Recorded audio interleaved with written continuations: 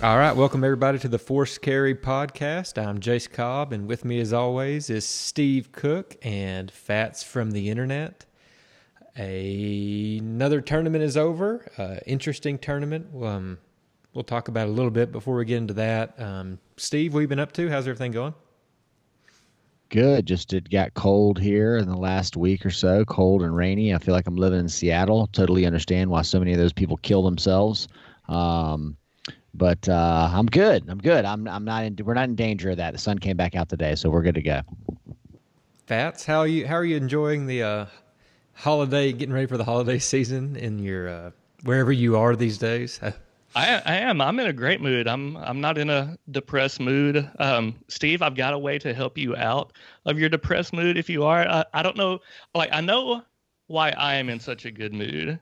And Jace, I have a feeling you may be on my side. And I have a feeling Steve is going to get ready to blast me here. But I'm in a good mood because I've been listening to Christmas music for the last 2 days.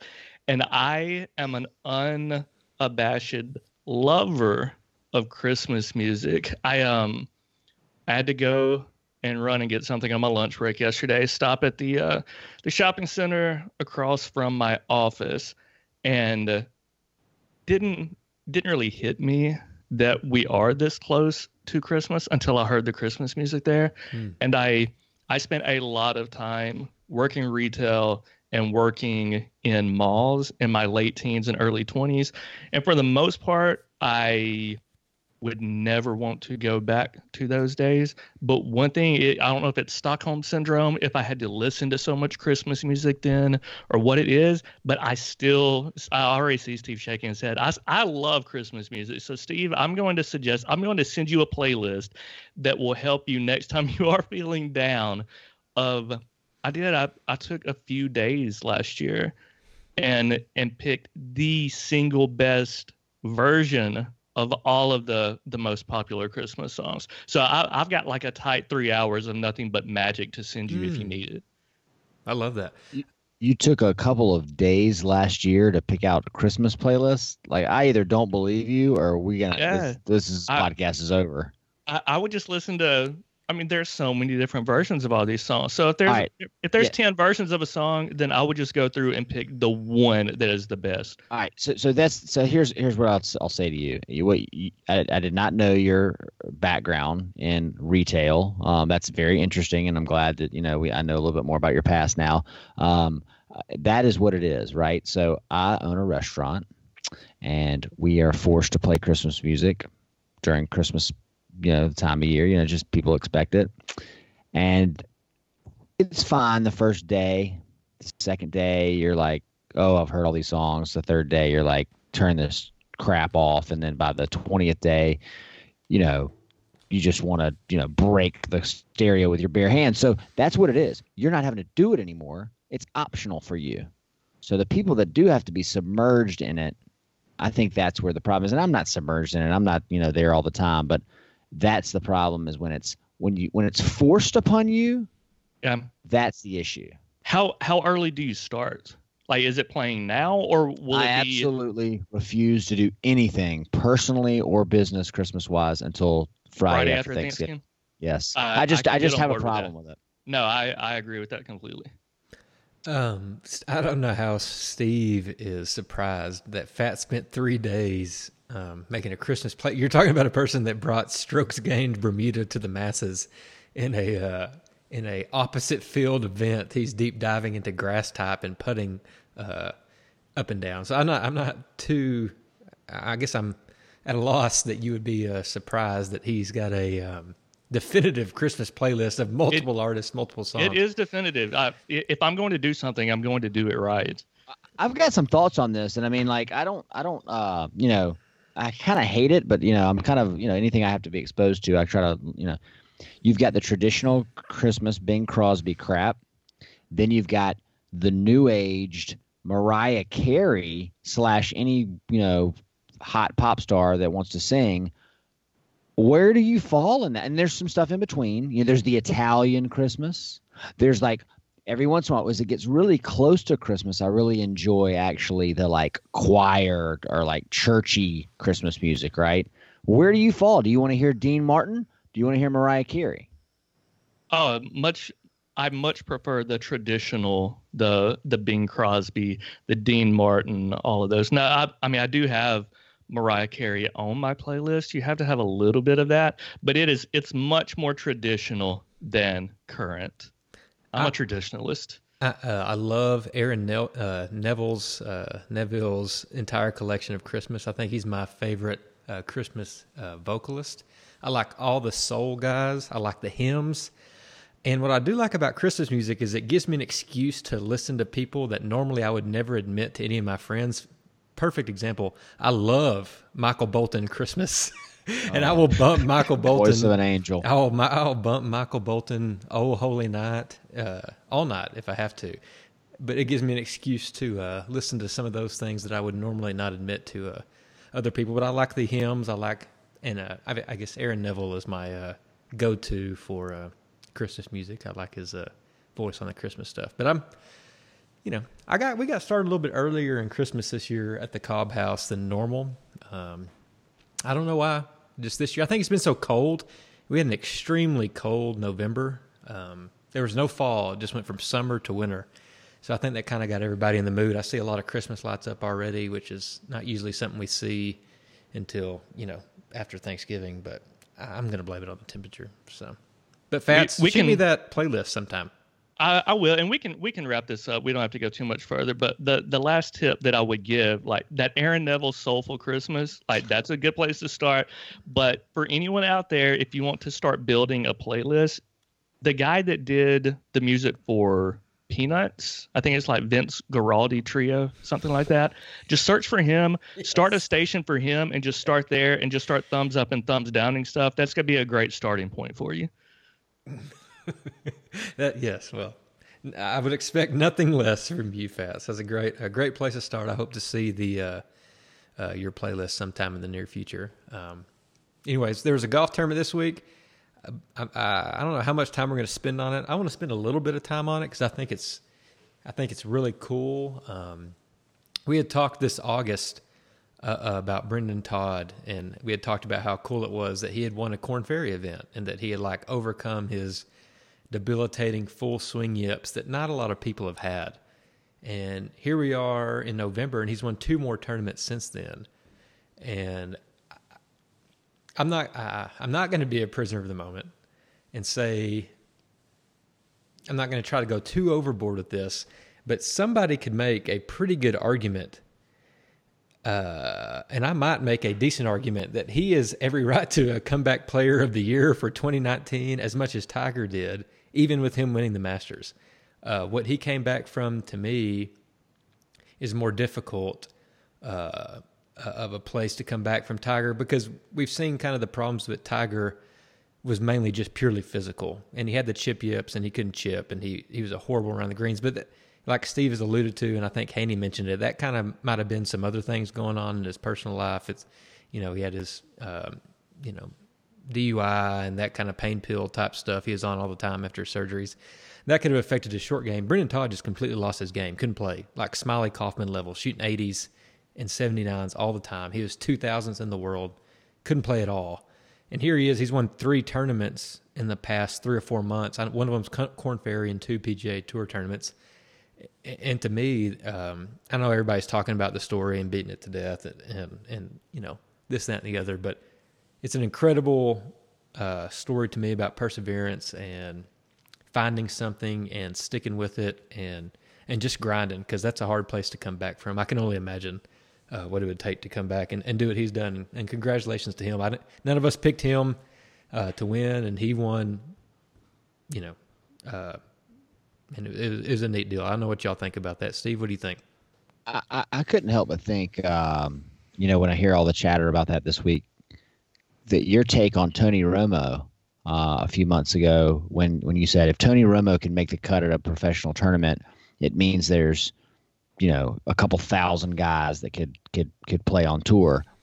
And to me, that's the same thing. I mean, how many guys are out there? I mean, I told the story about, my country club, they play this thing called the G Tour. I have no idea if that's like single A ball or literally like a softball league.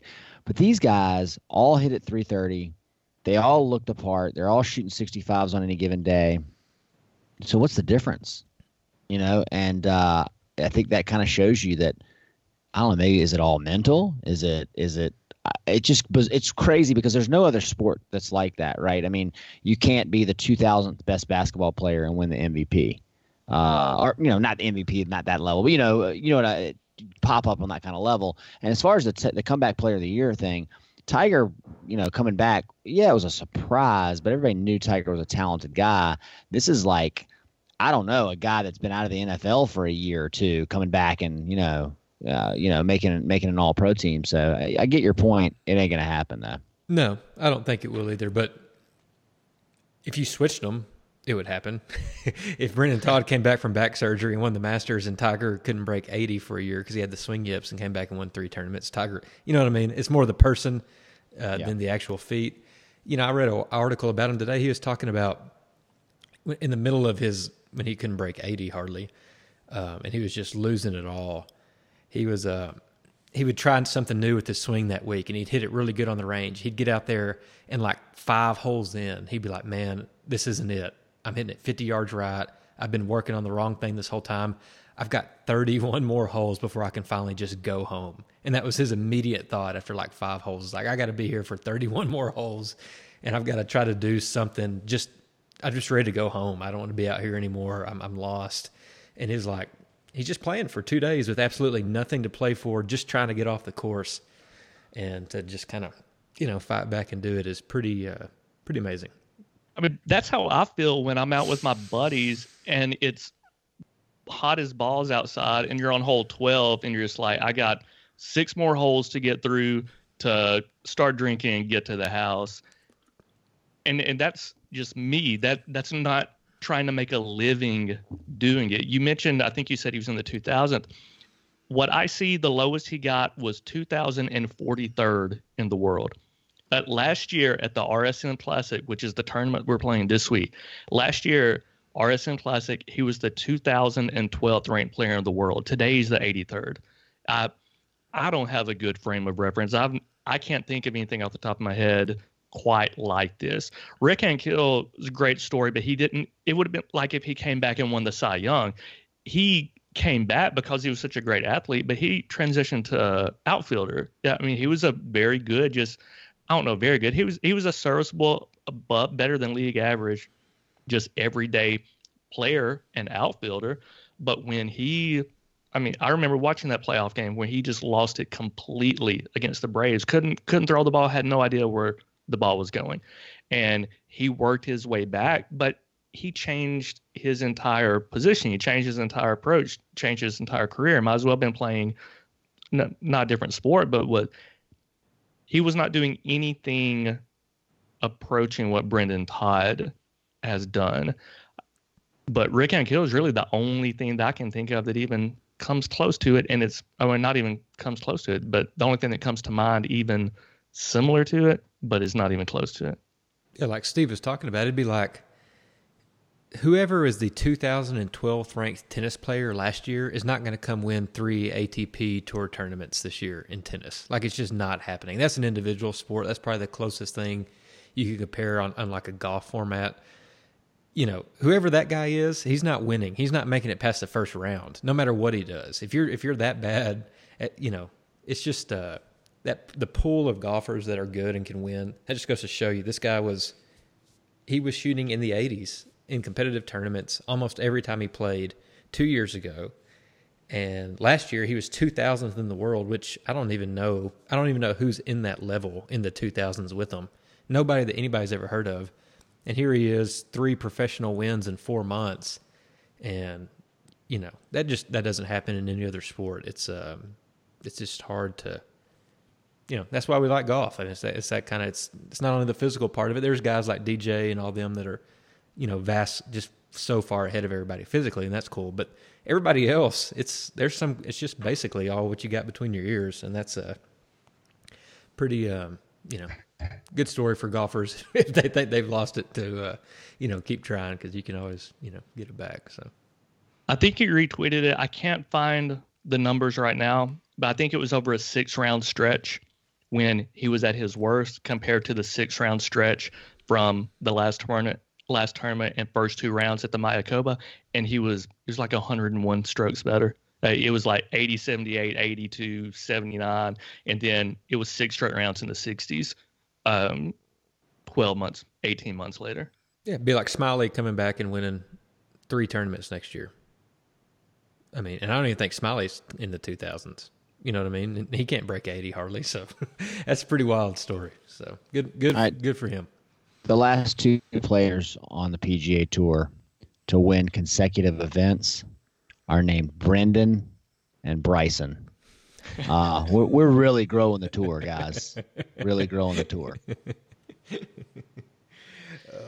That's funny. Well, speaking of growing the tour and trying to get out to places where your normal golfer doesn't play and getting some people out there, I think I don't even know where to start on this. We're going to the RSM this week, Sea Island. I'm not from that part of the world. Y'all are close. Steve's real close. Fat's close-ish. I don't know anything about it. I'm sure there's some, history over there, the type of people that, inhabit that area. Well, I know where you're headed. Okay. Yeah. I can tell where you're headed. I'll just give you a little bit of sort of background and, my sort of take on it. And coming off of my last Brendan Bryson mention, this is, believe it or not, the final PGA tournament of the decade. Okay. Think about it. They're not another one this year. And it's weird. Like, you usually get, I feel like we're due for an onslaught of like best of the decade list. Mm-hmm. And I haven't heard any yet, but I'm sure it's coming. Maybe people forgot about it. It's coming though. We'll save one. Yeah, sure. There's a podcast for us.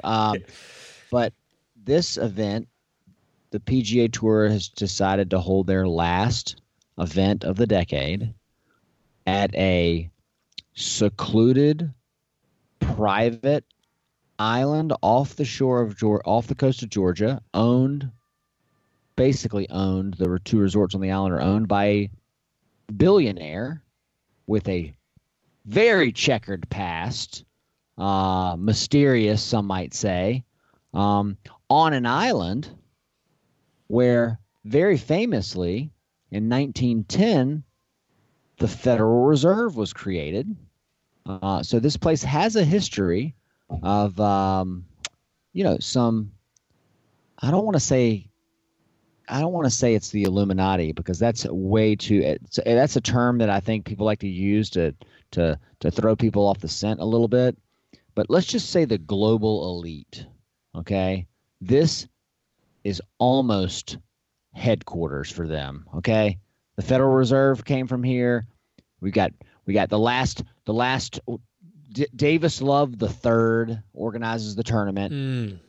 Lowest score on this golf course is held by Charles Howell III, also the defending champion. And the lowest round, or the lowest score ever at this tournament, was held by Kevin Kisner, his initials KK. This is just a shady place, man. And not in the field this week, Harold Varner III. I don't know how much we want to say, because I don't want this to get in the wrong hands and shut us down. But the more I started reading about this guy, it's crazy. Break it down. What's his name? Philip Anschutz. And I have no idea if I'm pronouncing that right. It looks correct, sounds correct to me. But he is, as of right now, I believe he's they say he's the 41st richest man in the world, worth right at $11.4 billion. I'm guessing he's worth far more than that. And that's just all that we know about. Listen. What's that name from? Where's the... Northern Germany, okay? Surprise. So Listen, let me just skip back a little bit, okay, and just give you a little background, okay? Please. The Federal, I don't know how much you guys know about this, but the Federal Reserve is basically the brainchild of a bunch of wealthy folks who wanted a central bank, and there was three people, very wealthy folks, that opposed this central bank. One of them's name was John Astor at the time. He may have been the richest person in the world. These three gentlemen were encouraged and given free passage on a ship.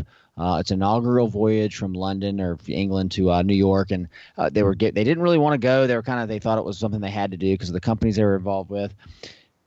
It was the Titanic. It sank, and all three of those men, the only three opponents to the central bank to be known as the Federal Reserve, were killed along with 1,500 other folks.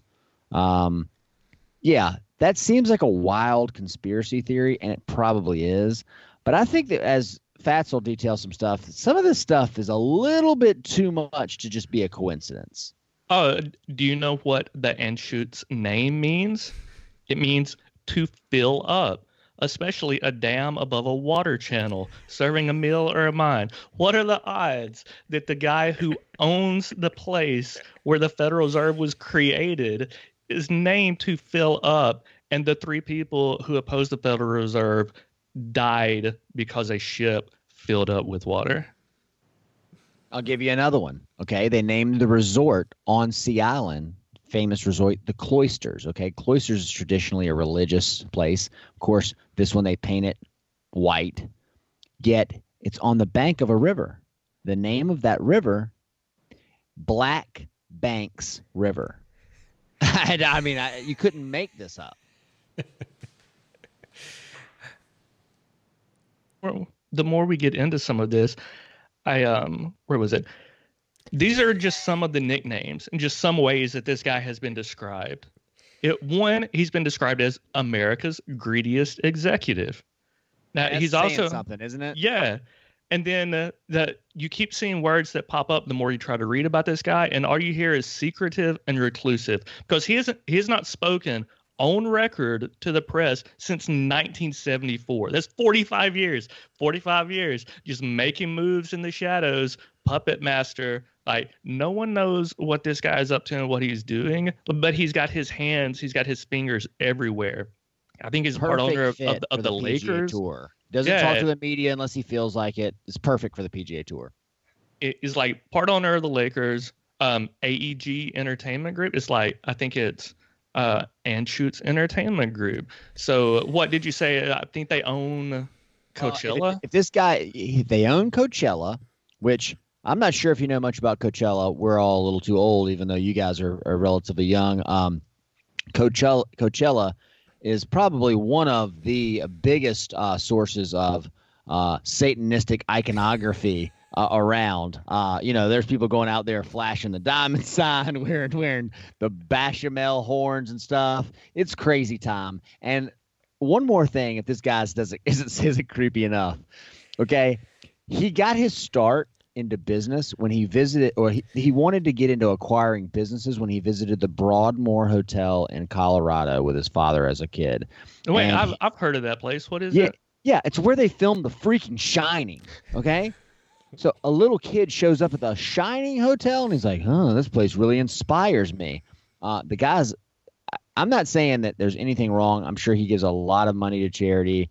It's very philanthropic, but again, like I said, it's not one thing that's bad or weird.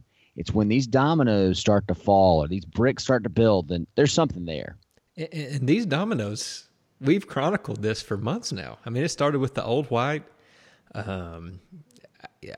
Where are we going to New York? Older and whiter. I mean, they had the PGA with the playoffs. They had it on a place where they had an Italian internment camp. It was a former radioactive. I mean, the PGA Tour seems to be spelling out a message to people who want to know, who want to follow where their events are located, and they're not doing it in places that are not involved in some way with a broader conspiracy, for lack of a better term. I mean, I hate to say it like that, but you don't go 150 miles from Kim Jong-un to have a golf tournament and it's just a coincidence. You don't go near Fukushima nuclear reactor to have a golf tournament. You could have gone anywhere in Asia, you know. Again, we're getting way off the rails here. I don't think so. If you listeners, this is stuff you need to know because the media is not going to tell you this stuff. Steve, what did you say the purse is this week? Yeah, the purse this week is $6,600,000. Okay, just like Kevin Kisner, it's just one character short of being real. They're not going to go that far, but it's pretty obvious to me. Yeah, they just love flaunting this stuff. And then I think one of you may have said something about maybe he's a philanthropic guy. I don't know if this guy's a great guy or not. He's a leading climate change denier, but he also plans to build a 300,000-acre wind farm in Wyoming. I mean, I thought Brooks was a hypocrite, but this guy will play one side against the other as much as he needs to benefit himself. Donated a tremendous amount of money to Christian charities that were against LGBT rights. Okay, and then inexplicably made a $1 million donation to the Elton John AIDS Foundation. I mean, those two things just aren't adding up to me, you know, unless you're trying to play both sides against the middle because you want us all to turn against each other so you can rule the world from your global elite hideout in New Zealand while we all fight in the streets over breadcrumbs with pitchforks. And everyone loves to talk about the Denver International Airport. Is there any surprise that this guy's from Denver? Not at all. I bet you there's so many shell companies this guy's involved with that were involved with the construction of that airport and the ongoing stuff. And, you know, I got to be honest with you. I've never been to that airport. Jason, you had to have flown through there, right? Yes, I have. I've been there a few times. How is it? I mean, is there like a Chick-fil-A like with like people wearing gas masks? I mean, what's going on? Just craft breweries and that kind of stuff. There's nothing important.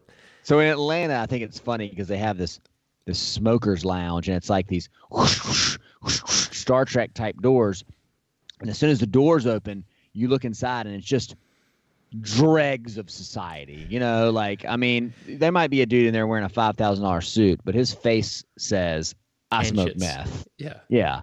And, you know, I assume there in Denver, it's like the same thing, but with weed, you know? That's it. Just weed and IPAs. That's all they got at that airport.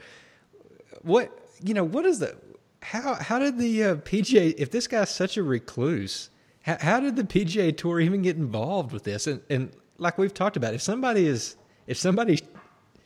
shows you who they are, you've got to believe them at some point. And these are too many breadcrumbs that I think there's something to this. And this whole grow the game, you know, that's 101. If you're doing something like obviously the PGA Tour is doing, of course you're going to send the opposite message out to the masses to confuse them. It's all starting to make sense now. I think we're on the cusp of really, getting to the bottom of the PGA Tour. And who from the PGA Tour set this tournament up, and why did they choose this tournament? What does Davis Love III know? Well, you do know who his partner in this deal is, right? I mean, Davis Love III is the most responsible play. He lives in the area and brought the tournament down here. But you know, the other guy that's involved in it is Zach Johnson, who I mean, that dude's putting off some creepy vibes too. You know, like if there's anybody who's like, you walk into his house and would have like some kind of a mannequin dressed up like a nun that he's got hanging from the ceiling by a noose or something, like that's the kind of stuff that would not surprise me out of him. He wears those giant gloves in the British Open. It's basically like them saying, like, you know how we try to go out and grow the game and get people involved in youth and everything? Well, let's come to an area where there is no children. All the children involved, all the children that play this golf course have a net worth of over $5 million. You know, nobody's allowed on the range unless, you know, they have gotten vetted and they know. I mean, look, it's just, to me, not exactly the kind of place that really feels inviting to the average fan. I'm thinking about, by the way, kind of sparked by our talk today leading up to this podcast, I'm thinking about driving down on Saturday. It's only about 4 hours from me. What is Sea Island like? We have a woman that works for us that went to college in Georgia, and I've heard her mention it a few times. Is this an affluent area? Is this what's it about? Yes. So, I mean, if you're familiar with the coastal or barrier islands of South Carolina and Georgia, and really it starts all the way up in Massachusetts, like with, Martha's Vineyard and all that. But, you got the Outer Banks of North Carolina. And then what I think is probably some of the best coastal golf in the entire world, pound for pound, maybe the best. Starting in South Carolina, you've got Sullivan's Island, Edisto, Hilton Head, Pawleys Island, Kiowa, just all the way down the coast, and then you hit Georgia, and there's a little kind of the river, Savannah River dumps out there, so there's a little bit of a marshy area, and St. Simon's and Sea Island and all that is right south of that. So I would call it a miniature Hilton Head if you've ever been to there. It's just offshore, separated from the mainland by this little sound. So you can literally, those islands, and there's I think there's 40 in South Carolina, and 20 are relatively private, like 10 are private, like privately owned. Like you can't come on my island if you don't own property. And again, just keeps going with the exclusive nature of everything. And obviously that lends itself to having these super high end private golf courses. Kiowa obviously is a really famous resort place where they welcome folks, and again, pound for pound, one of the most expensive, beautiful places to have a home down there. I mean, Jordan has houses down there. I've heard Oprah has a house down there. It's kind of a crazy place. But what the hell are we talking about? Oh, what is Sea Island all like? Yeah, it's just a really exclusive place. They have 2 resorts on the island, Sea Island Beach Club and the Cloisters. And so you can go there, $500 a night, and stay for a couple nights, and then get off our island. 500 people live there in a gated community. I assume that all of them had to swear some kind of blood oath to the Anschutz clan, and it's just very, they welcome the golfers down there, and it's really a smaller, tighter Hilton Head, and they have these 2 real high-end golf courses. One of them they're going to play this weekend. Okay. That's Georgia and their exclusivity. They're just all about the private life over there in that state. I don't know about Georgia. From hearing you talk about Georgia fans, Georgia football fans, and how everything is just get off my area, that doesn't seem like a place I want to go to. You know what the state of Georgia was chartered as, correct? It was a prisoner colony. Yeah, it's a penal colony. I mean, they're a bunch of criminals. And I was born in Augusta, Georgia, but I quickly came back to South Carolina, within 8 hours of my birth. Yeah, that's right. I mean, it was just a hospital closest by. But Georgia's a weird place. What was your mother's maiden name, Steve? Is she an Anschutz or whatever as well? It was not. You want me to drop my mother's maiden name, maybe the last 4 of my social security number too? Just making sure she doesn't have ties to the I wouldn't be doing a podcast with you guys if I had a connection to the Illuminati, that's for sure. or maybe you would be in here throwing the masses off the scent. Georgia's a weird place. If you've never been there, you've got Atlanta, which literally is like, I bet you it's at least 90% of the population. And then everything else is crazy rural. The coast of Georgia they're cursed with these like marshlands. If you've ever gone down 95, once you clear Savannah and Tybee Island, you don't have the beautiful stretch of islands and beach like South Carolina does. I mean, South Carolina from Myrtle Beach all the way at the north, all the way down to the south is like a constant, it's always something. And in Georgia, they have this, I guess, because that's where the Savannah River dumps out, and it's a lot of marshland. Sea Island's kind of the next thing, and then, you have to get to Jacksonville, really, before the beach starts. So that's probably why they made it a penal colony. Nobody wanted it except for accused thieves and prostitutes. There are 3 things that you can get in Georgia that are better anywhere else. Like, you can get Chick-fil-A. That's where it came from.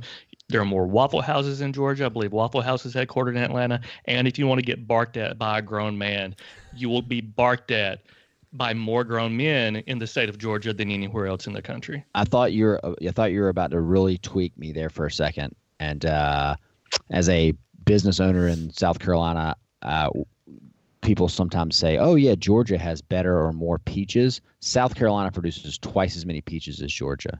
I don't care about peaches or pecans. They just rape that trademark.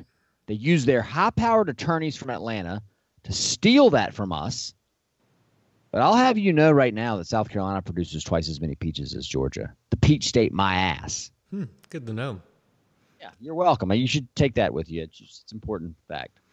Well, y'all have ruined my opinion on Georgia. I've been to Atlanta once. I'm never going back. Well, until Tech makes the Final Four this year, then I'll be in there. But aside from that, well, I can't wait. I'll see you there. yeah, aside from that, never going back. Fats, I guess now that we have opened the eyes of all of our listeners, might as well talk a little bit of golf, I guess, if we're going to do that this week. Are you going to... There's a golf tournament this week?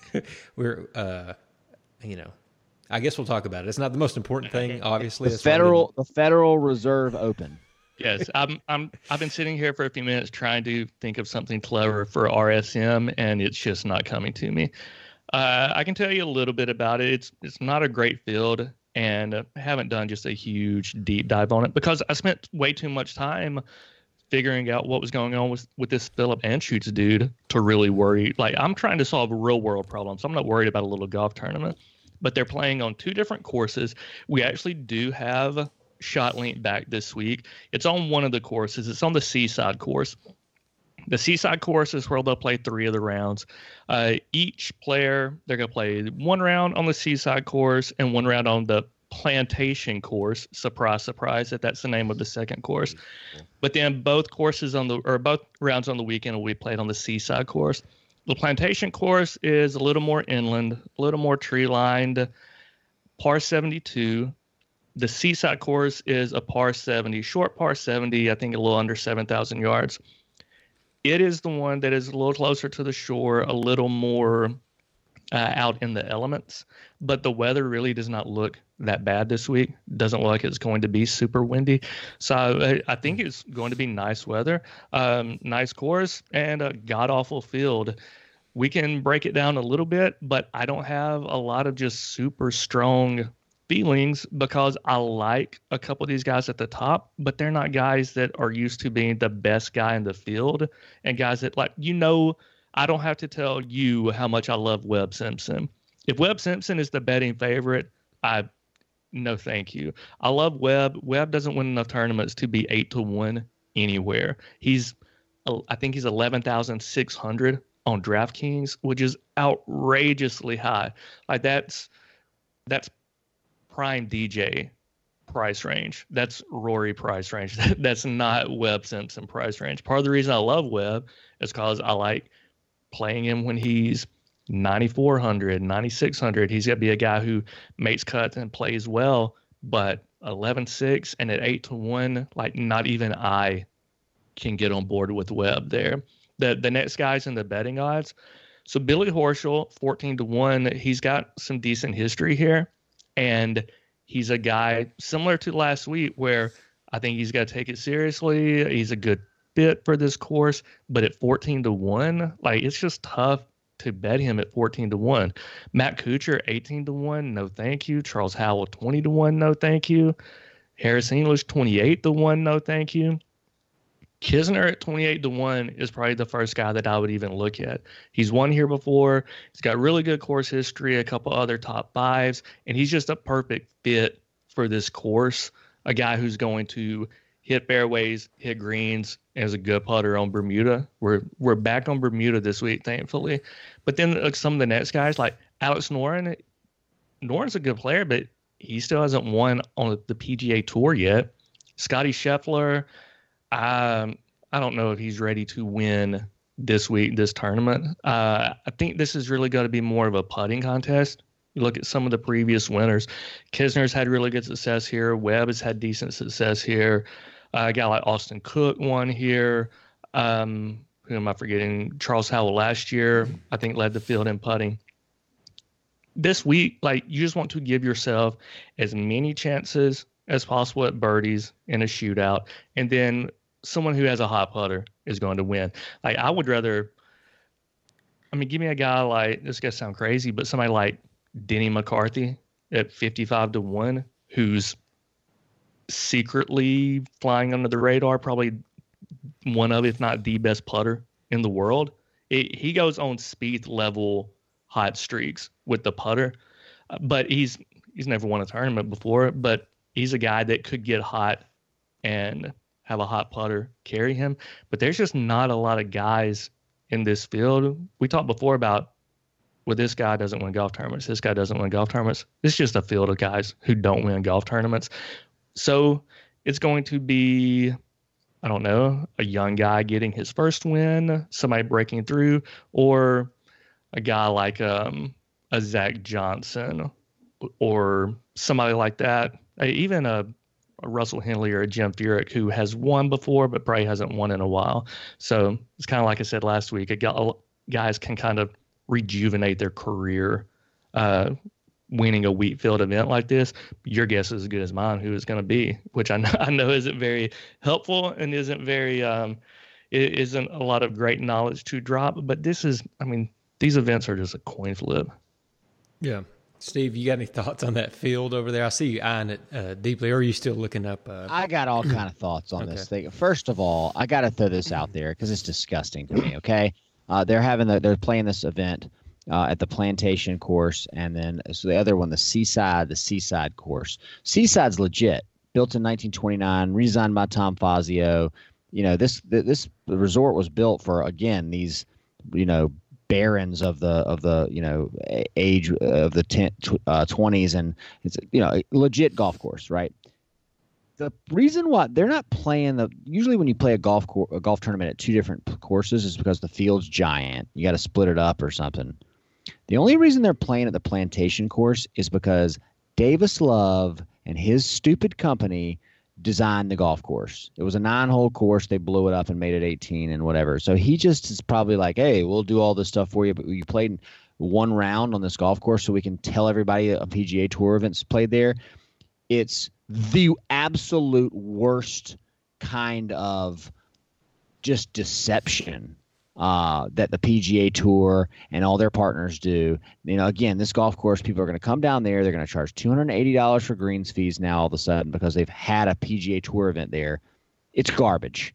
The Seaside course is amazing. You'll see incredible views. You want to, you know, you because of proximity, you'd want to say it's like Harbor Town, but it's really not. I mean, it's really more like the Kiowa courses. It's kind of wide open and, you know, it's kind of one of those things where if you blocked out the trees a little bit, you might think you were kind of in an Irish or Scottish setting. It can be, and if the wind blows, which this time of year it's weird, it could be kind of sketchy. I think a putting contest is a great way to break it down because that's where the tournaments can be won on the greens. Lots of short irons are going into those things. So another thing that I thought was kind of crazy, I'm taking Brendan Todd this week because I don't give a shit. I think this is an incredible stat. There's 4 players since 2000 have won 3 consecutive PGA starts. You want to name them? So I'm guessing Tiger. Tiger's one of them. You said since 2000? Yeah, 3 guys. All right, this is 3 guys have done it once. Since 2000? Tiger's done it 5 times, which is unbelievable. Yeah, since 2000. Who do you got? 3 guys. Did DJ get 3 in a row? DJ got 3 in a row. And then Is it an obvious name? These are obvious, yeah. I mean, obvious. Rory? I'm staring at the answer. Rory for sure. The third one is totally obvious to me when I'm looking at it, but I don't know if you're going to guess it because it's kind of more towards the 2000, the Tiger era. See, I don't know if that's past Duval hot stretch or not. No Duval. VJ. VJ. Well, that's pretty good, guys. We got that in 5 guesses out of 4 guys, but. DJ, Rory, DJ did it in 2017, Roy 2014, VJ in 2004, and oh yeah, Tiger Woods did it 5 different times. Just another one of those stats when you pull out stats about any golfer for the last 20 or 30 years and you're like, oh yeah, Tiger's stats are just insane. And that seems ridiculous to me that you could win 3 golf tournaments in a row 5 times. Hundreds of people collectively did it 3 times, and he did it 5. Yeah, thousands, right? Yeah. I mean, yeah, everybody on tour. I mean, so yeah, that's all. I've no, like you said, it's kind of a coin flip to pick these kind of tournaments at this point. I'm taking Brendan Todd because, you know, why not? Past winner, career rejuvenation. Is Chad in the field this week? Yeah, he is. Okay. I was looking at him earlier. What is he? Hold on, scrolling down. Does he have the worst odds in the field? No, He's always amongst the worst odds every time we look for him, I think, if I remember correctly. Yeah, he's falling on hard times. Dude, he's old, man. He's old, and he's made he plenty is. of money on He's tour. fine. He's fine. I will tell Still you that, looking. like, this week, he's scrolling down. I no, tell you, he's Go ahead. not listed on here, but he was listed on the field list.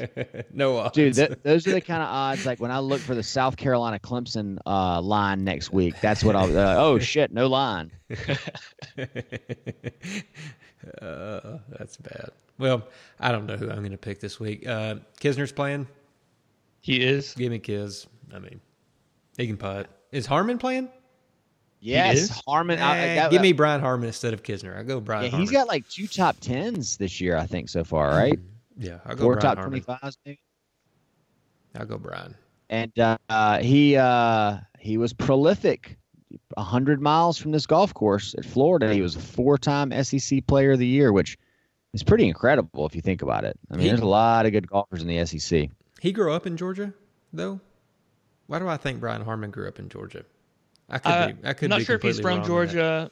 I know he went to Georgia, and I don't know if he lives. I don't know if he's one of the Sea Island Mafia, if he's got a place in Sea Island, or if he just lives nearby.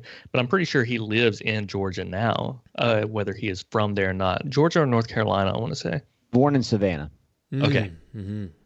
Okay. Yeah, I mean, literally Harmon. like 45 minutes down 95. So he's probably spending the night in his home. You know, actually, what am I saying? They're all spending the night at the Cloisters, but still.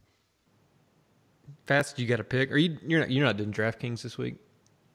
I'm still looking at it, but with guys at, I mean, there's just not enough guys at the top for lineup construction to really fall into place that easily, which scares me. So I will end up doing something, throwing a little something together, but I'm not going to go crazy this week. Usually going into an event, I have a couple of guys that I like and I have my eye on. So definitely I was on Webb this week. I like Zach Johnson, but they both are priced up so high that starting a lineup with those two guys, just you're scraping bottom of the barrel to fill out. And like I like Boo Weekly. I don't really want to put money on him on DraftKings. And some of those guys at the bottom, like I don't want to play Boo Weekly and Duffner and Chad. So If I Boo's don't playing think good, Chad's playing good. We've talked about this before. I mean, Boo's got back-to-back top 20s or maybe top 21s. He had like an 18th in Houston, I think, and a 20-something his tournament before that. But yeah, we've talked about that plenty of times. If Boo and Duffner and Chad are all in the field and one of them is playing well, the other two are going to be playing well. That's right. So maybe I do need to do that. Like, and I don't Johnson know. Wagner. I'm just gonna I'll throw a tournament lineup together with Chad and Duff and Boo Weekly and Webb, Zach Johnson, and then I'll see who else I can fit in, and I'll throw that in one of the $3, $8 tournaments and win $50,000 and split it with you. But in all seriousness, those are veteran guys that can hit it that are playing to like stay on tour. So, like we talked about before, this time of year, those are the kind of guys that I would look for if I was gambling because it really matters to that group of players. They don't have a lot of, especially Chad. He hasn't got a lot of starts on tour this year. He's got to make the most of what he's got. I don't know what Boo's status is. Probably the same. He's probably playing on some kind of exemption for money all the time. He was good for a while. I don't know, but they don't got a lot of chances. Duffner's got to be running out of status pretty soon, so I think I think this is his last year from the win at the Memorial because I think you get a 3-year exemption winning Jack's tourney, and I believe that. I mean, I don't think he may have like a career money exemption. I think you get 1 year if you're top 50 all time money list. That's how Chad got another year a couple years ago for that exemption. So I'm sure he's got one of those he can still use. So I don't know. Puma might can get him in it. Puma and Bryce can get him in some new tournaments now. So. I think you mentioned it last week, but a guy like Harris English who has no status, and he's got like 4 top 10s in this fall swing. Yeah, he's just scratching and clawing, trying to. He's probably already done enough that he'll be able to take the pressure off and get into some events next year. But guys like that who are they don't want those 2,000 guys. They're just as good as Tony Romo to take their place. Once you get that spot, you do not want to give it up. No. So that's just what I'm going to be rooting for this week. I want Boo Weekly or Chad or Duff to win. I want someone who It'd be great for this podcast. It would, but just someone to salvage a career. Just keep rolling with the Brendan Todd story. Give us another good story to talk about. Okay. Well, Steve, what do you got? I see you looking. So I told you I'm thinking about going down to this tournament. Okay. Who would you follow? Who's the featured group this week? I don't know. I think I would like to do. This is one of those tournaments where I'd like to get there early, and just follow some randos. And just you ever follow somebody for 18 holes? Yeah, like the same times. group. Yeah, and it's interesting because you get to realize like, oh man, they do hit really bad shots. Yes, they do like punch out of the woods a couple times around. They will snap hook a tee shot. Absolutely, and so I can't help but. What exactly is a Cole Swindle? Isn't that the country singer? Why is there a Cole Swindle concert on Saturday night? Oh, it is. Okay, I thought it was a golfer. I've heard that name before. Dude, so this is one of the, I'm guessing country. Just it's so crazy because I'm looking at him and I'm saying, yeah, it's probably country because he's wearing like, he looks like a rap guy's entourage. Like a guy that's not cool enough to be a rapper, but he's dressed like in like a. I don't understand who these people are. Why are they playing in a golf tournament? Is that how they're growing the game? Like by having Cole country Swindle? Music, yeah, really just growing the game. So how do you think? Let's just piece this together. How do you think Cole Swindle got approached to play this concert? Do you think maybe like Davis Love III was riding down 95 from going to Sea Island with his son Davis Love IV, and he was like, or Drew Love, and he's like, "Who's this, Drew?" He's like, "Oh, it's Cole Swindle. We should get him to play down at the golf tournament. The kids like him. Yeah. Kids will come out and see it. Oh, okay, cool. We can get some people out at the golf tournament. Really grow the game. Yeah, we can grow the game. So what are we going to charge for concert tickets? $125. Cole Swindle sounds like he should be in the golf tournament, and Drew Love sounds like the guy who should be the musical performer. That sounds like a guy from the late '90s R&B. Like Drew Love was in Jodeci, wasn't he? Yes. No. Drew Love. That was the band that sang the thong song, right? That's correct. Yes. Yes, Siska. Yeah, you're right. Yeah. So I don't know. I mean, I just part of me I love to go to PGA Tour tournament events, not the majors. Not like I go to the Wells Fargo a lot. That's a relatively big tournament. Tons of crowds of people who don't even care about golf. I would assume if I go to the RSM Classic at 9 a.m. on Saturday morning, I'm going to have the golf course to myself, right? I mean, they might even let me inside the ropes. They might let me hit a shot. Yeah. I found your group to follow. All right. Well, we don't know who it's going to be on Saturday, so who is it on Friday? Okay. Matt Who Kuchar, do you got? Matt Kuchar, Billy Horschel, and Zach Johnson. I think you can get arrested by hole 4. That's like the kind of group that rolls in to a restaurant and you're like, I'm not waiting on that table. Like that. I mean, I don't know. They're probably all really great guys, but this tournament just doesn't it seem like a tournament that a couple of friends decided to put on, and they're like, holy shit, they're going to give us a PGA Tour event out of this. Well, I mean, we could hope it's that innocent. Yeah, it's probably more of a human trafficking ring funneling people to Denver. Yeah. Can I interest you in Jason Duffner Jim Furyk and Russell Knox. You can absolutely interest me in that. I would absolutely love to follow that group for 18 holes. I think it'll be a blast. I bet you Duffner has a beer with me by 16th hole. I mean, I don't know if he drinks while he's playing, but if you're going on Friday by his 16th hole on Friday, he may let you hit a shot for him. I was just about to say, you think he's gonna? If I come on Saturday, he won't be there, will he? Probably not. No. He'd let you putt for him. Is he using full length irons too? No. Or is he just going regular Pumas? No. Anyways, well, Steve, that's enough golf. Nobody cares about the RSM. Yeah, nobody cares about golf. I mean, let's you want to deep dive on Cole Swindell? If that's his real name, I'll give you guys $1,000 each. Yeah. Well, bringing it back around slightly, I did have a question that something you said reminded me to ask. When I was thinking about my retail time earlier, I know we've spoken before about how South Korea may be onto something with this required military service. And I felt the same way about maybe some required service industry time. Like someone should have to work a holiday season in retail.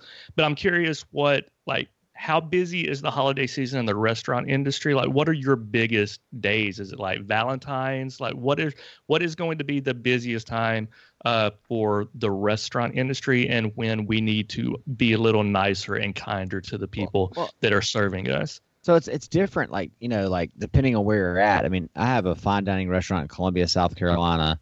Yeah, I know it sounds counterintuitive, but just deal with it. And so we don't have seasons necessarily. If you have a fine dining restaurant in a resort area, whether you're in a ski area or a beach area, obviously you're going to have your peaks and valleys for that. But Valentine's Day is the worst, because Valentine's Day is don't go out on Valentine's Day. I have friends every year, they're calling me like, hey, man, think about checking your place out on Valentine's Day. I'm like, I want to say something really profane here. I'm just like, no, don't come. Why would you do that? I mean, I'm open 365 days a year, and you're going to pick the dumbest day of the year to come out. It's all people trying to get laid. It's all it's one of two things. It's couples that they don't know what to do. Young couples who they don't know what to do. They have to do something special for Valentine's Day, so they got to go out. Or really old couples who are trying to, salvage the night or whatever, or salvage their marriage or something. It's just a creepy day. I don't like. That's the one day that I don't like. Although it's probably I could do 50,000 covers that night if I wanted to. Christmas time is really fun it's really good because people are in a good mood, just the same way that people are in a good mood, and I don't think retail is the same because people are always, hustling, bustling in malls and stuff like that. But the restaurants, I mean, everybody's in a good mood. They're always drinking a ton. It's almost like everybody takes the last 3 weeks of the December off. Mm-hmm. I mean, does any work get done in the United States? No. In December at all, pretty much? No. And so it's just everybody's just starting on December 1st, every single night will be like a Christmas party. Everybody in there is a Christmas party. And if it's not a Christmas party, it's a four-top of people who are just, I'm in town for, everybody's just in a good mood. And everybody's wallets are wide open. And especially with the economy the way it is now, which is great. What the hell you asked me? Crappy day? I mean, graduation for us is awesome because around the university, and the holidays are awesome. December, when we first started, December used to be by and large our best month by almost double. Now it's all evened out, but it's everybody's ready to celebrate. People bringing in their prisoner for you to cork on Valentine's Day. The young couples trying to fancy. I always know people don't know shit about wine when they order a prisoner. Now you can quote me on that. That's your boy. I thought y'all used to hang out. Dave Finney, he sold it. Sold it. I know Dave Finney a little bit, but he sold Prisoner for ton of money to Constellation. Good for him. Yeah, good for him. Absolutely. That's a very interesting story. So if you know Prisoner at all, that wine, he actually was just trying to get his start as a winemaker and was buying these random lots, would buy anything people would give him. These people kind of tricked him and sold him some Zinfandel and some Charbonneau and this random red that nobody could make wine out of. And he got it, and he's like, I just want to make this wine. And his dad was like, don't do it. You don't sacrifice your reputation by making a wine when you're not ready. So he threw together this Zinfandel blend, a bunch of grapes that are nondescript and not very expensive, and called it the Prisoner. I can't remember the backstory of the Prisoner, but that painting is a famous painting that's on the label. and it blew up, which just goes to show all you kids out there, don't listen to your parents. Don't listen to they your don't know parents. shit.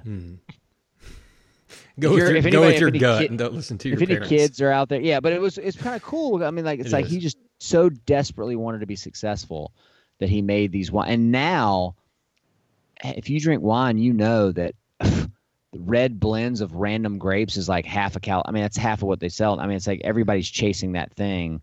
And he sold it for like $250 million. So good for him. Good. And I will stand by this. Nobody attracts a crowd of girls at a party like a winemaker.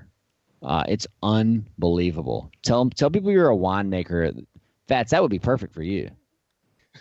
You look like a winemaker. You say, yeah, dude, I'm making wine, you know? Man, I got a podcast. I make wine. I make wine. It's all good. I'm just pursuing what I want to do. And people are like, oh, you make wine? Oh, God. Like girls, I don't know what it is. Girls love it. There's nothing better. I could quit wearing a watch when I moved out to the internet. So just make And wine. taking notes. I just usually wear a cardigan and no shirt. It's all good. Time is a man-made construct. I'm not held down by things like that. Steve, the Gamecocks. What's going on with the football program? Who'd you all lose to this week? App State, was that this week? App State? I can't remember. I don't know. So let me just tell you something that I told a couple of my friends, okay? First of all, we're in disarray. I know lots of people out there have been there. Texas Tech, you're not exactly, it's not like you all have hugely high expectations.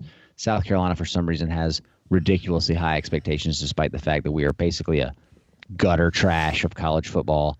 Auburn never really has had a low like South Carolina's had a low. I mean, my freshman and sophomore year at South Carolina, this is seriously, we were 1-21. 1-21. And so when Spurrier came along, it was like, this is all a bonus for me. And now it's just, we're touching the depths of dumpster fire level that only places like Tennessee have seen. Thank God for Florida State this year, or else people would probably, but nobody cares about South Carolina. That's the thing. We play Clemson in a couple weeks. We won 5 in a row against Clemson. I rubbed it in so hard on everybody I know.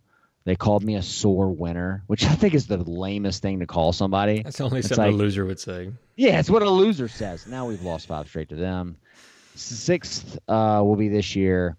And people ask me, are you going to the game, Steve? Are you going to go to the game?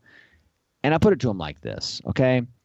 If you told me that my wife was going to get her ass beat on our front lawn and there's nothing I could do about it, and the whole neighborhood was going to be out there watching, and somebody was going to come over and just beat her ass, punch her, slap her, slam her on the ground, kick her a couple times, leave her for dead. Nothing I could do about it. I couldn't interfere in any way. Do you think I would show up to watch it? Or would I just go play golf and like come back and like help her nurse her way through, the injuries? I mean, there's no way in the world I'll watch that game. We're going to get beat. That line may get taken off the board in Vegas early. If it's less than 40 points, bet your house on Clemson. They're going to beat us like, I don't know, like a person beats up their wife in the front yard if they're allowed to. I don't know. It's going to be ugly. Things are not good here. Frank Martin, Mr. Gout, he lost tonight to Boston University. It doesn't matter. We always lose to some scrub team at the beginning of the year. We're still, Under Armour basketball. You guys know we're representing. It's fine. But we got a damn basketball coach dying of gout. The worst college football coach in America. I mean, we used to have a good baseball program. That sucks now because our baseball coach became our AD and hired Will Muschamp. I mean, things are just really – we're circling the drain here, guys. Y'all tell me about what y'all do because I don't want to talk about my stuff anymore. Wait, did you say they lost to Boston University or Boston Market? I don't know. 5 dudes that work at Boston Market, as far as I Okay. know. I mean, it might as well be the same thing. But Boston University, I want to say that's like like where Howard Stern got his like degree in broadcasting. I mean, I don't think it's a real college. I mean, I guess they have a basketball team. Whatever. I will disagree with one point. There are, for some reason, plenty of expectations around the High Plains. If you looked at Texas as like a electoral college map, I would think Texas Tech fans occupy the largest portion of the state, West Texas, Panhandle. So it's a big area, not a very population-dense area. However, it's a very wealthy area, and there's got some new money pouring in too, right? I mean, new money loves donating to college football programs. There's a lot of money that has an opinion on the Texas Tech football program, so it's quite higher expectations than you would think. Not good, not going good. I think we play Kansas State this week. I think we're favored. I don't understand. Night game for the first time of the year. That's actually kind of exciting. I will watch it. But more importantly, we also play basketball on Saturday, so that'll be good to watch. And just, keep that train rolling, because that's really what I care about this time of year. So, Fats, Auburn? Nothing? Absolutely. I guess they got the scare at South Alabama, and it woke them up, because they have just been whipping ass ever since then. Was worried about replacing, and we're talking about basketball, by the way, because the football program, who cares? But worried about replacing Jared Harper, who's probably the best point guard in school history, and guy they got filling in this year set the school record for assists last Friday. Followed it up with, I think he had like a nice 14 and 8 last night. He's playing really well, and since he started playing well, the offense has taken off. I'll use my Alabama public high school education and say took off instead of taken off. The basketball program is looking really good. Gus, as long as Bruce is there, then they can keep Gus as long as they want, and just slowly let the football program die on the vine and just start pushing more money into the basketball program. But if Arkansas would like to hire Gus, if Florida State would like to hire Gus, if South Carolina would like to hire Gus to be a janitor, I don't care. If any school wants to hire Gus, then I can be in Auburn in, if I'm going to help Gus move, I can probably be there in like 2.5 hours, because I'll be going 140 the entire way. But I will be there to help him move. I've got friends who will be there to help him move. So we're just waiting for Gus to get the call and decide that he needs to go somewhere else. And then until that happens, then whatever. We'll just keep watching Bruce Pearl, and everything's all right. You're going to beat Alabama this year, and they're going to give Gus Malzahn a 5-year extension, okay? You're in purgatory, pal. Enjoy it.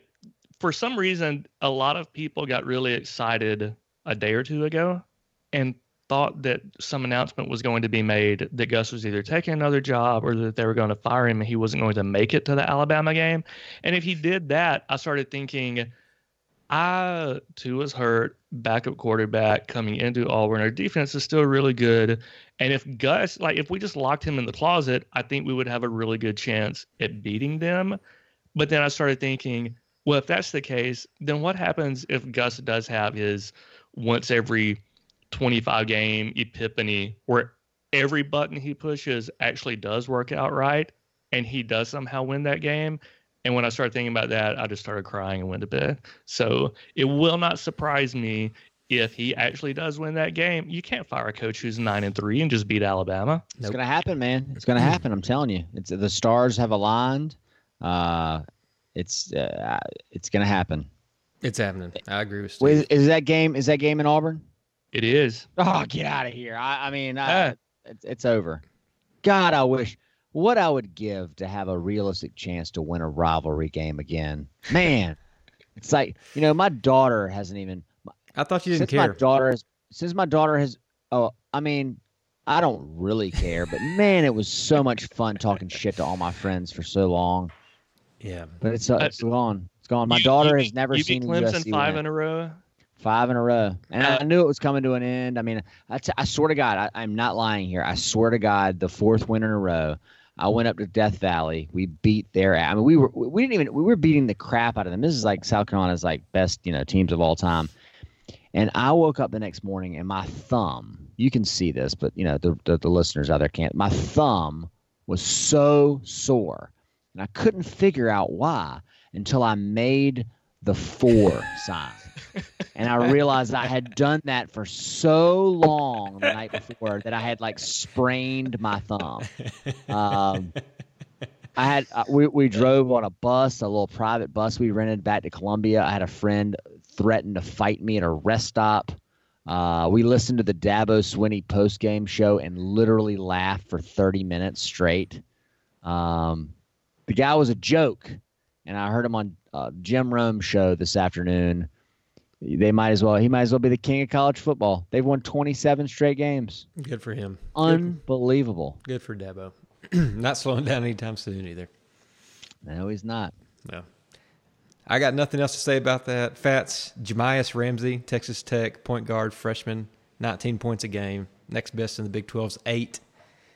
Russell Westbrook, top explosiveness. Remember that name. He'll be something by the end of the year. So that's all I got to say about that.